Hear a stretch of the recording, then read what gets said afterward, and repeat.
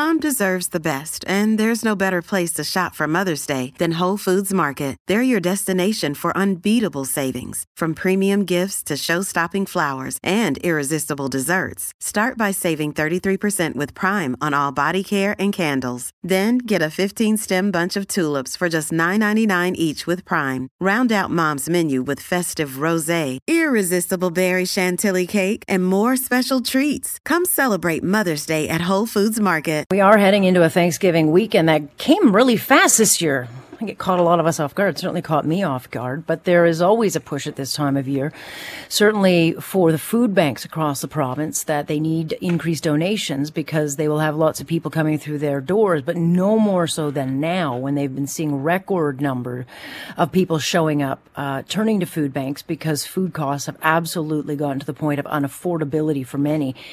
And we've been talking about this issue for a while now because inflation has tripled the number of visitors in the past few months. You look at the Daily Bread Food Bank, they've seen numbers go from 60,000 a month to now 180,000 a month. And if they remain on this current trajectory, data suggests that that number will rise to 223,000 visitors a month by March 2023, unless something changes. Neil Hetherington is the CEO of the Daily Bread Food Bank. Neil, great to have you here with us. Good morning, Alex. Thanks so much for having me. Yeah, no, I know that there's always a big push at this time of year for food. Are you getting the donations that you need, and will those coming to the food bank have a Thanksgiving dinner, or you still need more? Well, at the beginning of this segment, I think it was "Crazy Train" by Ozzy Osbourne. That was the music playing as we started talking, and that's what it's been. You mentioned the statistics. We went from 60,000 client visits a month up now to 182,000 per month, on our way to 223,000. So it is absolutely the worst time that food banks in our city have ever seen in our history. It is beyond 3 times the number of individuals. So are we keeping pace? Well, we are right now. The volunteers, the staff, the donors have all stepped up to the plate and made significant contributions of time, of food, of funds to be able to meet the need. And so I'm incredibly proud of how the Daily Bread Food Bank has risen to the occasion. But we got to talk about, from a systemic perspective and a long-term sustainability angle, this is not where we need to be. Well, it's not sustainable. Looking at some of the numbers from the last 3 years, you've gone from sending out 30,000 pounds of food per day, and now it's 110,000 pounds. And this is just for the food bank, your food bank. So, the crisis has been building for a while, and I think the question is, how long can this be sustained on current funding? And the fact that a lot of people volunteering their time, there's a burnout factor. Absolutely. There absolutely is. And so we have been asking individuals this Thanksgiving to drop off food at any fire hall or please make a donation to the Daily Bread Food Bank. But you know what? Not everybody can do that. And we're seeing that with 10.9% food inflation annually. Not everybody can make a donation. We get that. And so, but what we are asking is for everyone to write to their elected official and say, today is the day to implement the poverty reduction strategy that you have. It doesn't matter which level of government, they all have them. They all have poverty reduction strategies.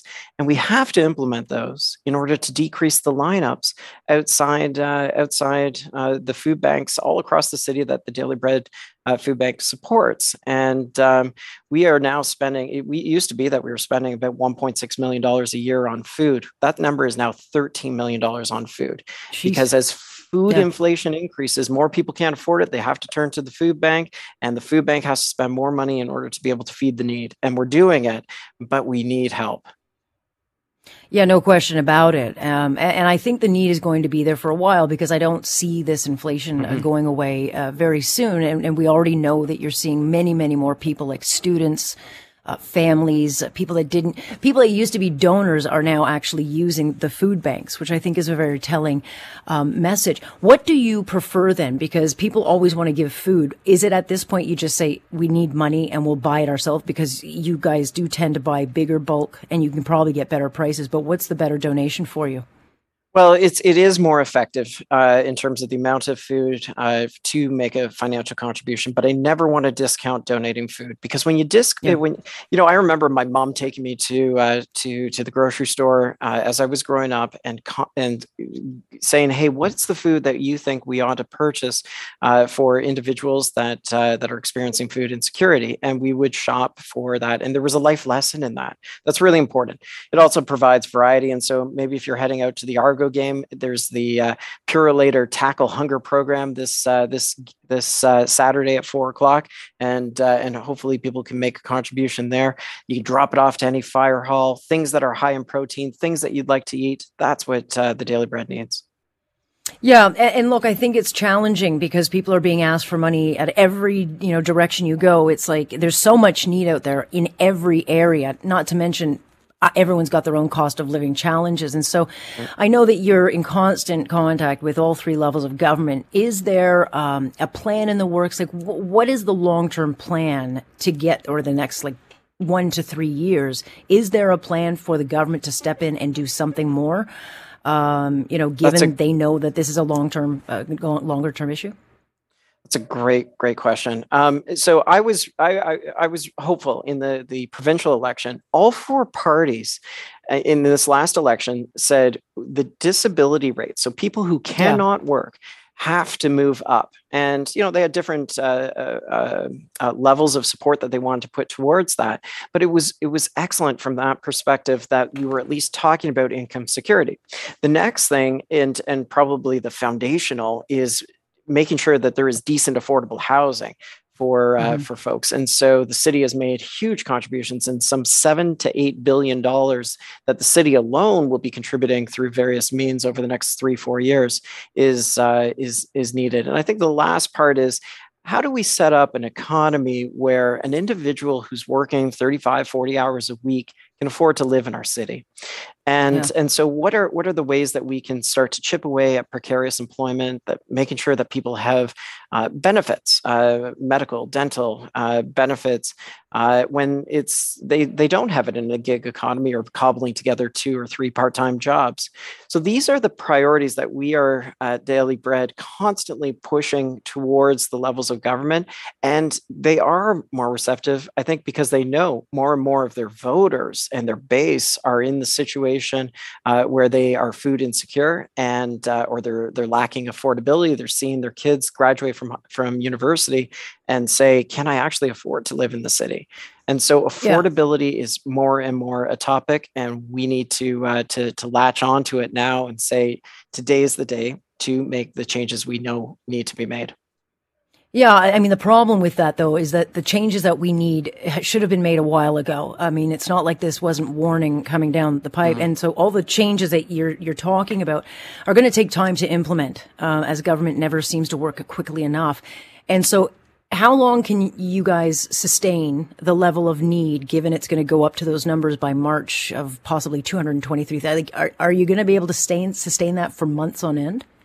We are going to do everything that we can to sustain it for not just months, but for the years ahead. At the same time, we knew as a country, we all came together with CERB as an example. There was a national emergency, and so we said across the country, well, people need to live on at least $2,000 a month. Now, somebody on disability, by the way, gets $1,200 a month. And so we know what needs to happen in terms of income security. We know that there are quicker solutions, whether it's a guaranteed income, the benefits associated with the child tax benefit. There are tools available now. And Alex, I'm just going to say that it's just the courage and political will to be able to bring them in so that we can have a healthy, vibrant economy where everybody can afford to live in the communities of their choosing. No question about it. The need is great, and you guys are working around the clock, I know, and certainly this is a very big weekend, so I know that donations are always welcome. Neil, very much appreciate your time on this. We'll continue talking and making sure it stays in the spotlight. Thanks, Alex. Happy Thanksgiving.